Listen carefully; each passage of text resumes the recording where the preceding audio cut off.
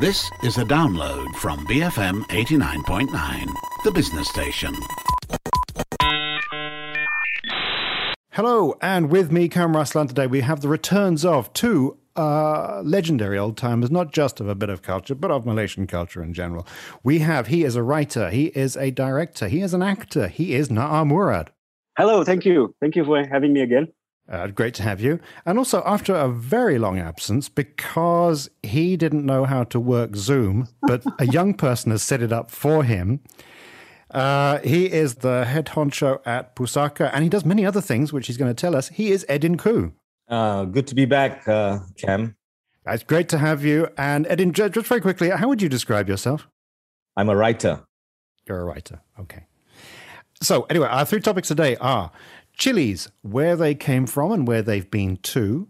Topic number 2 is sleep paralysis in culture. And finally, topic number 3 is language and nationality. So with topic number 1, I like chilies. Do you two like chili? I like pickled green chilies. Mm-hmm. You know, the chili jeruk you get with mihun sometimes. I like that. Edin, are you a chili? Yeah, I love deep fried chilies, but not any other kind of chili. Yeah. Well, I like all sorts of chili, not too hot. But I've always been fascinated by chili because, you know, when I travel, it's fun to travel. But after a couple of days, it's like, I just got to have some chili. I need some chili, some excitement in the food. And I've always been fascinated by the places where you can find chili and where you cannot. So chili has been domesticated in Central America for about 6,500 years. That's a very long time. Was it difficult? Did they have to catch herds of chilies and domesticate them via the whip and stick? Yeah, absolutely. And then, so when Europeans arrived, the chili took off on principally Portuguese trade routes. Not Spanish per se, but Portuguese. So you find chili in places like, for instance, the classic Portuguese enclave of Goa in India is the home of vindaloo, which is the fiery hot dish. Pork vindaloo is actually the most famous vindaloo. And then you'd find it in places like Peninsular Malaysia. But you don't find it so much in the Philippines. In the Philippines, I personally anyway, I've encountered chili, but it's not like a really big deal in the palate. Whereas it's moved to places like Thailand, Vietnam, up the coast, up those trade routes. But kind of anomalies also to Nepal, way up there in the Himalayas. It managed to travel there. It's taken over India. But it's interesting to me how there are also places where you don't find it. Like, so in China, I had, I was in China for quite some time, and the food, yeah, it's nice enough, but after a while it gets a bit boring. And so I was taken to Sichuan hot pot. And I thought, oh my God, how exciting. It's full of chili. But then when you eat it, I had to sort of send it back and say, I'm sorry, but your chili is broken. It's not working. Do it again. But they prefer the pepper. So I'm just wondering, I mean, in Portugal itself, I didn't really find chili in Portuguese food. So I wonder, you two, in your travels and your experience, have you found chili in places and not in other places? Edin? Yeah, well, I think it's also the way chili is prepared. For example, you know, in our parts of the world, it's pretty raw, right? It's there. But in other places like Sichuan, in the Philippines, definitely, they have all kinds of vinegar mixed with chili, things like that. So it's not the kind of chili you eat, but it's definitely found itself there. Of course, if you go to rural Wales, you're not going to find much chili in that part. But the way the Sichuan people prepare it, for example, it's different. It all falls back on the palate, brother. Yeah, no, I know, but it's also, I just think that it's an interesting way to look at how trade networks have worked. So, for instance, Naar, you've spent quite a bit of time in South Africa. Now, chili likes water, but did you encounter, I know that South African Malays like to create a dish called sambal. Yeah, but it's kind of different. I think the Indonesian indentured workers probably brought the chili over to South Africa, but it wasn't prevalent. You had a lot of good Indian food, but I think other than that, chilies were not a main thing in South Africa. Not that I noticed. And strangely enough, you were talking about the Portuguese, that you'd think that the Portuguese were one of the first to open contact with the Japanese, and yet chili is not a really big thing in Japan either. I suppose it depends on what you bring with you. The Portuguese were bringing Christianity, I suppose, rather than food, so it never took root in Japan either. I mean, well, the Portuguese did take to Japan food deep fried in batter. So from fish and chips to tempura, and deep fried banana fritters here, it's all Portuguese. Mm-hmm. But I must say that in my travels, you go back to the source. I remember as a student one time, Los Angeles, I would try Mexican food for the first time, real Mexican food for the first time. And I would think that, I'll be able to take the hottest chilies. No problem, I'm Malaysian. Forgetting that that's the origin of the chilies in the South America. So incredibly hot, Cam. I couldn't deal with it. I was like trying to be cool at first. I can take it, and just not being able to finish the hottest Mexican dishes. Yeah, same here. I mean, you talk about palate, Edin. There are degrees. Have you encountered stuff you just can't handle? Yeah, quite often. But I come from a family where my uncles would eat raw chilies, and just like that, raw red chilies and green chilies is really quite mad. But one of the things that always preoccupied me on the question of chilies is what was our food like before the coming of chili? Exactly. Yeah. Yeah. Just pepper. Everything was peppery. And yeah, I think a lot of it was kind of roasted, and they ate a lot of ulam and things like that, I suppose. But it's always preoccupied me, that question. I think that I've kind of experienced it. On the East Coast, it would be fish, ulam, rice, and budu. Yeah. But budu has a very strong chili base, budu. Yeah, it has a chili base, but the chili isn't like the most important. It's the sourness is... Yes. I can imagine, like Minangkabau food must have been just gulai lemak, and it was just lemak, but not hot. At once upon a time, that must have been the thing. People just like lemak food. Yeah, because coconut is from here. Yeah, coconut is plentiful, but... So, coconut would have been in everything. Everything. Yeah, but the hottest chili I ever had was in Tasmania. It was not Tasmanian chili. It was in a Vietnamese restaurant. And I thought, like Na'a was saying, I thought, finally some chili. I can have no problem. And it was just like the tiniest little bit, and it just burnt a hole through my tongue. And it was too much. But the hottest food in general is Sri Lankan. You think so? Quite mild at Sri Lankan. Well, Sri Lankan Tamil is quite intense. Yes. Yeah. I find that Kerala food can be quite hot too. Yeah. Yeah. And I wonder if is there a machismo in eating? Is it a macho thing, or is it purely just taste? I think there's a dimension of machismo, but I think it's developed over time. But what is it about the palates, the natural palates of places where chili has really taken root that allows itself to want something so hot? I also believe it's something to do with the sensitivity of people's palates.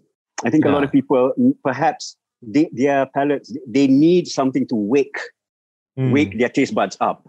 Yeah. And maybe people who are very sensitive palates, very subtle palates, don't need that much of a push. Well, chili does also perhaps have a slight preservative quality for the food in its chemistry. Yeah.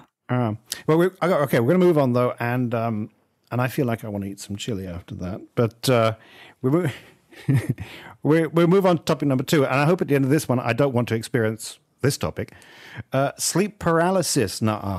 Yes, sleep paralysis. I'm not going to linger too much on the science of it because it can get boring, but more on the cultural, mythical aspect of it. A lot of people have heard of sleep paralysis by now, and it's become quite an interesting topic. It's been used in movies and things like that. But basically, when you sleep, and especially when you get to REM sleep, REM sleep, nothing to do with the band, your mind, your brain tricks your body into becoming paralyzed, so that because you have incredibly realistic dreams at that point, and it wouldn't do for your body to be mimicking everything that you do in your dreams. Then you'd be running and thrashing and tossing and turning and speaking and shouting. So you are put in a form of paralysis. But strangely enough, the brain being an imperfect computer, that sometimes there are glitches. And when that happens, you are not in REM sleep anymore, REM sleep anymore. You are about to wake up, but the sleep paralysis mechanism is still very strong in your body. So what happens is you're partially awake, and suddenly you are aware that you can't move, you can't speak, you think you see the room around you because you're quite awake, and you're familiar with your room, but your eyes are probably still closed. And then your mind takes over. And this is the beginnings of basically a phenomenon that's worldwide. It's been going on for thousands of years, where people connect that sleep paralysis problem of being partially awake yet unable to move with all kinds of mythical and mystical explanations. I mean, if I go through the list, it would take forever. That practically every country has a reason for it, either a demon, witches, jinns, black magic being like shot your way. And because of the belief in it, that is exactly what your dream illustrates. In Japan, for example, and in Philippines, it's so specific that when people have sleep paralysis, unless they're very unsuperstitious and very modern, they will imagine the same demon or spirit.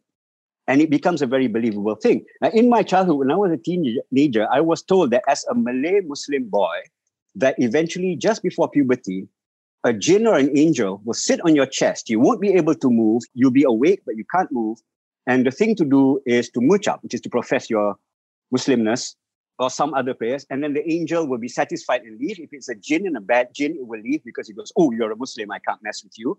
And that's become the Malay, at least Malaysian Malay explanation for sleep paralysis. And the funny thing is, when you go to America in the 80s and the 90s, when they did further research on alien abductions, they found that a huge amount, maybe 80 to 90% of the cases of alien abduction, which is very similar to sleep paralysis. They are in bed, they can't move, they see a light, something picks them up, takes them to a spaceship and everything.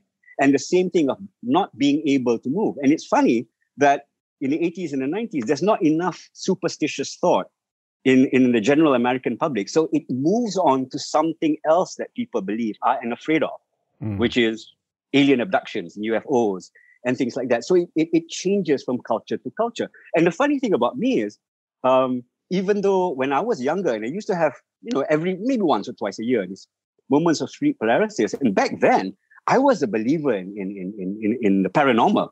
I mean, you name it. Loch Ness Monster, UFOs, poltergeist, whatever, I believed in that stuff. But whenever I had sleep paralysis, it was kind of boring. I would just hear, I would try to wake up and I can't. And they'll be like, I could hear people talking and stuff like that. And I'll be like, and sometimes they'll be talking about me and I'll be like, I'm here, I want to wake up, but I can't wake up. So I never had those supernatural things. I never had a jinn sit in my chest. None of that. So I felt kind of like maybe my brain was unable to process the whole superstition thing. But it's also the opposite, Cam, where your sleep paralysis fails, where you are asleep and instead of you are still paralyzed, the paralysis stops, but you're still slightly asleep. Back in the day, during the holidays, my family, all the kids would be put in one room, and I don't know how we had so many mattresses, but we all sleep in a row of mattresses. And one middle of the night, I was dreaming that I was fighting with somebody, with a friend, a school friend, and I punched out. And the moment I punched out, I realized that I had just punched my brother who was sleeping right next to me. And I was awake at that moment, just at the moment when I realized that I was punching in my dreams. And he turned around and he hit me. I mean, as you both know, it's not a poster boy for macho-ness and stuff, but he hit me really hard. And I pretended that I was asleep because I was like so embarrassed that I did such a stupid thing. Can I ask though? So I think that's a pretty good description. But you've never had that experience? Well, I have, long time ago. But Edin, I mean, have you come across nightmare? It's a nightmare, isn't it? A nightmare mythologies? Yeah, it's a nightmare myth, but also connected. But coming from your mixed cultural background, Edin, have you heard of any alternative explanations for it? We've had so many stories about sleep paralysis. I'm a terrible sleeper. I also find sleep one of the most mysterious aspects of human life.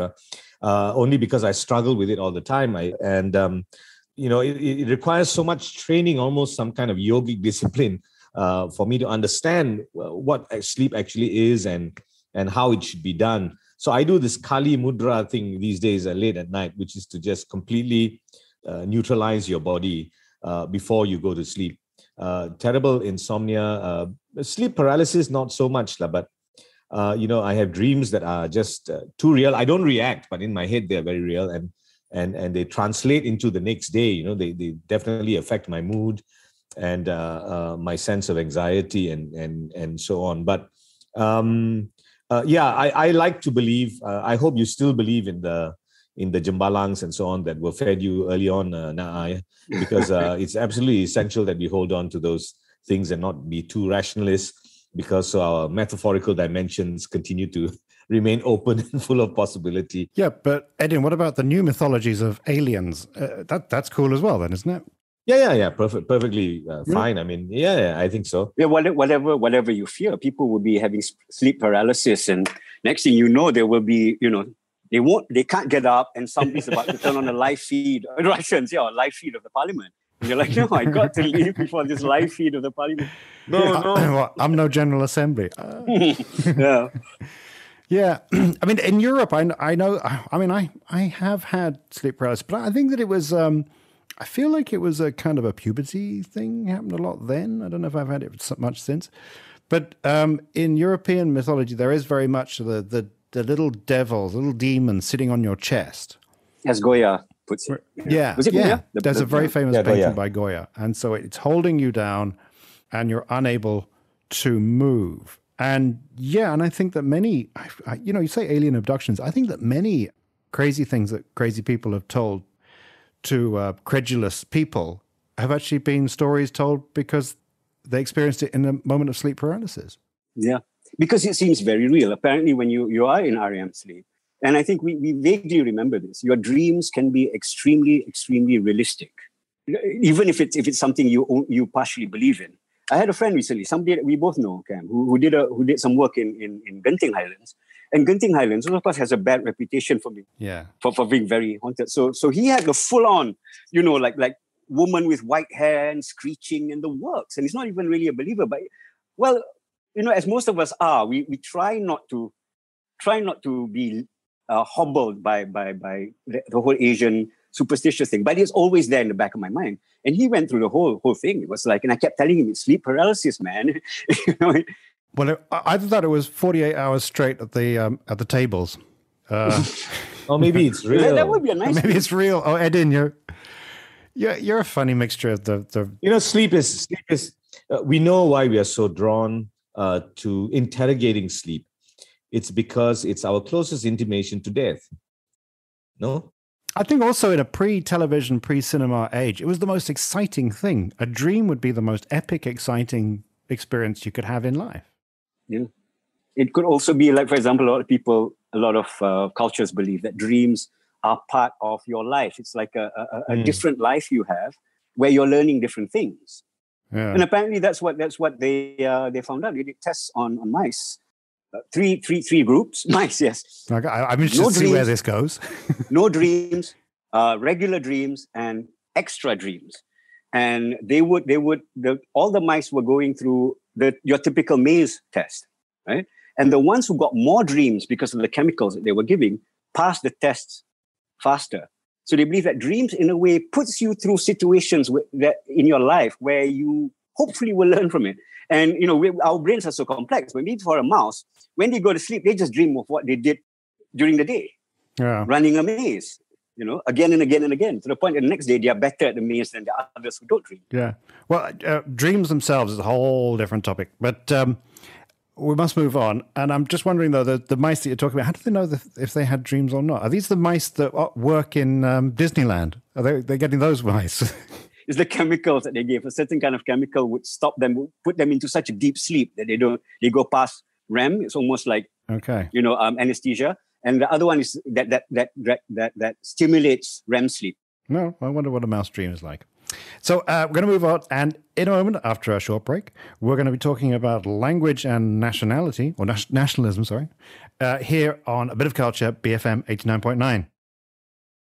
And we're back with myself, Cam Raslan, Na'ai Murad, and Edin Khoo. And now, Edin, language and nationality. Yeah, well, this has been preoccupying me, obviously, because we have decided that we will use the Malay language in all official settings abroad. This is quite a departure from the way things have been since the country achieved its independence. And I am very drawn to the rationale behind this, which is basically we want to elevate the Malay language, which is lingua franca of this region. And so all our communique will be done in Bahasa Melayu. I, of course, have no problem with wanting to elevate or, basically enhance the use of the Malay language. But I'm just wondering about the sincerity of this, about whether it really is a matter of elevating the national language or whether it's just about whether this administration has the competency to conduct all its business in the English language, which raises other questions, very important questions about what Malaysia is in essence. As I said earlier, I'm all for the use of the Malay language in as widely a way as possible. But I think it's very dangerous when a language is then hooked on to the destiny, future, existence of a national identity or a national consciousness. So one is really looking at what the utilitarian goal of this is. And when you talk about elevating the Malay language, what do you actually mean? And how far have we come or in the course of 64 years of independence to really empowering the Malay language in the most meaningful ways? A lot of it has actually been left to rhetoric. We stir ethnic emotions by using language. And when actually Malaysia should be expressing and manifesting what it is in essence, which is that all Malaysians should at least be trilingual.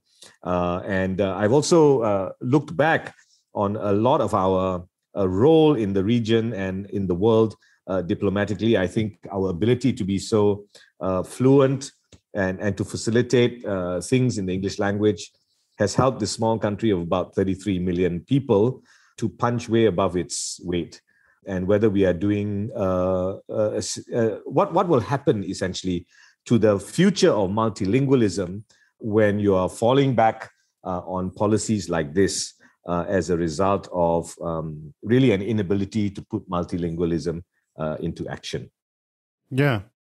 I agree with that. It is almost, I don't want to put it in any terms that's rude, but it's simplifying things things which frighten a lot of people. I think a lot of people are afraid that not being good at the English language makes them somehow inadequate. But instead of then saying that, okay, then the English language should be not focused on, but should be given more of alongside all the other languages in the country. But instead, it's taking the easy route in saying, let's forget the English language. It's not important anymore. Don't worry about it. Don't be scared. And to me, it's a reductive move, lah. It really is. But also, to me, it's also like what is being said. When you look at it on the face value, it's about Malaysian politician, Malaysian diplomat speaking in Malay, writing in Malay. It depends on what's being said also. Just because it's in Malay doesn't mean that, you might still get, we all should drink air suam in order to, the level of what's being said or being written is the final proof. Yeah. Well, I would imagine, though, that a voting bloc that could only speak BM would be enough to win you general election after general election. I don't think you need an English language speaking demographic at all in order to control power. But if you, in the Valley of the Blind, are the one-eyed man, if you can corral and hold on to the English language, or at least send your kids off to get educated in that language, then you can be the interpreter for that bloc. And so you would make yourself useful. Sorry, I cannot agree because I think, No, I'm not saying, it's a good thing. I'm saying, both, but that's what they think. Yeah. That's what they think. But, one of the very interesting things is that the great disconnect between what is desired and what is sought after at the ground level is not being expressed in policy making. I think there are many people who hold the Malay language very dear to themselves and to their hearts, and this includes me. As you know, I translate a great deal into Malay and from Malay. But national policy has not served the Malay language well. Now I made a good point just now about writing communiques, let alone not being able to write communiques in English proficiently. They cannot even write communiques in Malay proficiently. Yes, I've seen it again and again. Yeah. And so much essentially of the innovation of the Malay language has actually happened as a result of national policy. Let me take you back to when the Dewan Bahasa was launched in 1955, essentially to elevate the Malay language. A lot of people don't know this. The first book that was published by the Dewan Bahasa and Pustaka in 1955 was not a book in the original Malay. It was a translation of Mark Twain's novel, The Prince and the Pauper. Yeah, that was translated by Zat Ba, who's of course the great figurehead of the Malay language. And in his speech there, he didn't talk about, elevating the Malay language to this and that for sake of politics or for the sake of national pride and things like that. He talked about the need of the Malay language, which of course was a cosmopolitan language, is a global language, but as a result of colonialism and so on, has not been in touch with, evolved learning and knowledge. And so the first task of Malay language protagonists was essentially translation, because the Malay language had to once again interact with the leading languages of the world. I mean, these are all things that have been forgotten, and essentially the destiny of the Malay language now is in the fate of this exploitative few who want to whip up sentiment that isn't even there. Very interesting data that has been collected is that, learning English is almost a given to most Malays and to most people here. To learn English is almost a given, must be done. But people fail to realize that one of the greatest, one of the highest demands and desires among students, Malay students in particular, is to learn Mandarin. Mm-hmm. So you see the number of students going into Chinese school, Malay students going to Chinese school, is growing by the year by 2%, 1 to 2%. And this, again, is the disconnect, because I think on the ground, people are very aware of, and still really quite worldly, but so much of policy is being set by very insulated and small-minded opinion. Yeah, in India, English is one of many languages that are approved in Parliament. It's considered an Indian language. I guess Hindi is officially the national language? No. Hindi and English have the same status. And then you have 70 other officially recognized languages. Wow. All of which can be spoken in Parliament. All of which can be spoken in Parliament. I must add here that I think, one of the major problems that this issue can crop up over and over again is the fact that, there's also a very heavy colonial attitude that presses down on us. Because the claim that the Malay language is not as widely spoken or appreciated is also true by a lot of people who go through, Form 5 education, and then after 2-3 years in studying law or whatever, come back and say, my Malay not terribly good and things like that, So we have that part of the lumpen bourgeois class that only creates a greater room for people to exploit this kind of issue. I think speaking of English is, you go to countries like Indonesia, Thailand, Vietnam. And of course, the other thing about making Malay recognized as a leading language of the world is that the rest of the world has to actually acknowledge it. Absolutely, yeah. Yeah. You can't force it down their necks. Precisely. They acknowledge Indonesian, they acknowledge Thai and Vietnamese, but we have got so used to being so proficient in English, Malay doesn't actually click. So that's going to be a struggle. We'll see how they come through. But in many of these countries where a national language is very widely spoken, taken root, it's in all official business and so on, like Indonesia, the learning of English is greatly emphasized. And there are very few Indonesian politicians and ministers and so on, people at the administrative level who don't speak English incredibly well. No, absolutely. And there's no downside to knowing English. Which raises the question again, what is this actually for? I think we know for a fact that everyone from the civil service, our diplomatic service, and the administration today is struggling with conducting business in English. So if that's the reason, then I think it has to be interrogated a lot more deeply, and we have to be a bit more honest, lah. Yeah. Okay. Well, there you have it, folks. I hope you're paying attention. Perhaps there'll be more jobs for people who can speak English now. So interpreters everywhere they go. Yeah. But please, Malaysians, lah, improve on your Bahasa Melayu, lah. After so much education, you still cannot speak Malay. It's disgraceful. But it's also the abbreviation, which I find very annoying when it's written BM. All the acronyms, yeah? Yeah, the acronyms, the short forms and all that. And also even the grammar. Yeah, and let's not even go into SMS and WhatsApp kind of Bahasa Melayu. I just don't understand it at all. So that's the ultimate, yeah. Yeah. I'm often haunted by a phrase that there was an American actor who's talking about his parents who immigrated to America from Russia, and saying, like with so many immigrants, he was saying that they were illiterate in 2 languages, and he felt sorry for his own parents. So that would be the worst of situations. Not that I can speak with any authority here. My Bahasa is terrible. Exactly. Yeah. Better come for really, classes. Yeah. No, it comes as a shock to you. No. Really, yeah. Yeah. I shouldn't be so flippant about it. Anyway, so we move on, though, to the final part of the show, recommendations. We recommend something that we think might be of interest. I go first. A kind of inspiration for my topic. I like to know about ingredients and when I go abroad, especially to eat or locally, I'm fascinated by the ingredients themselves. And in Asian food, the ingredients are put together in such a way that there's an alchemy that just, it's confounding. And so there was a documentary that came out, documentary series. It's on Netflix. It's called High on the Hog.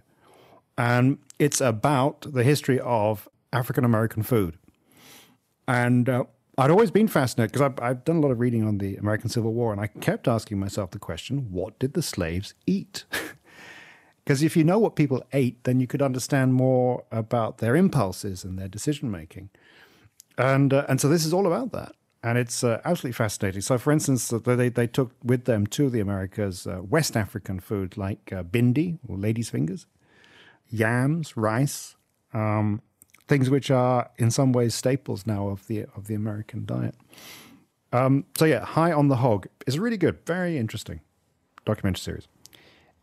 Naa, what's your recommendation? Well, I suppose mine is connected to what I was talking about. There's a book by Carl Sagan, which I think is about 30 or maybe 40 years old, called The Demon Haunted World. Now, I would recommend it to a lot of people who maybe struggle with the duality of being a modern person who believes in evidence and science, but also somebody who's fascinated by the unknown and the mysterious in this universe. You don't want to abandon it completely, because based your entire life is just based on evidence, and there's no sense of wonder or sense of mystery. And it's great because what it does is it talks about all the superstitions, all the of everything from UFOs to even religions and everything, and how to see these things from a more grounded perspective. And that's all it is. That's all the Demon Haunted World is. And it doesn't use, difficult language or anything. It's very easy to follow. And at the end of it, you may feel a little bit freer about whatever fears you have about the unknown. And it does it without saying that, unlike some books, which is you have to be an atheist, you have to be hardcore, Richard Dawkins you're talking about. Richard Dawkins, Occam's razor wielding, hardliner, to live a more informed life about reality. And it's called The Demon Haunted World. It's a very, very good book. It's very, he talks about himself a lot. He uses himself as a judge too. Yeah. My eyes instantly, because my copy is somewhere over here of The Demon Haunted World. He's an exceptional communicator, science communicator. He is, actually, yeah. While you're at it, Dragons of Eden, a lot of his books are amazing.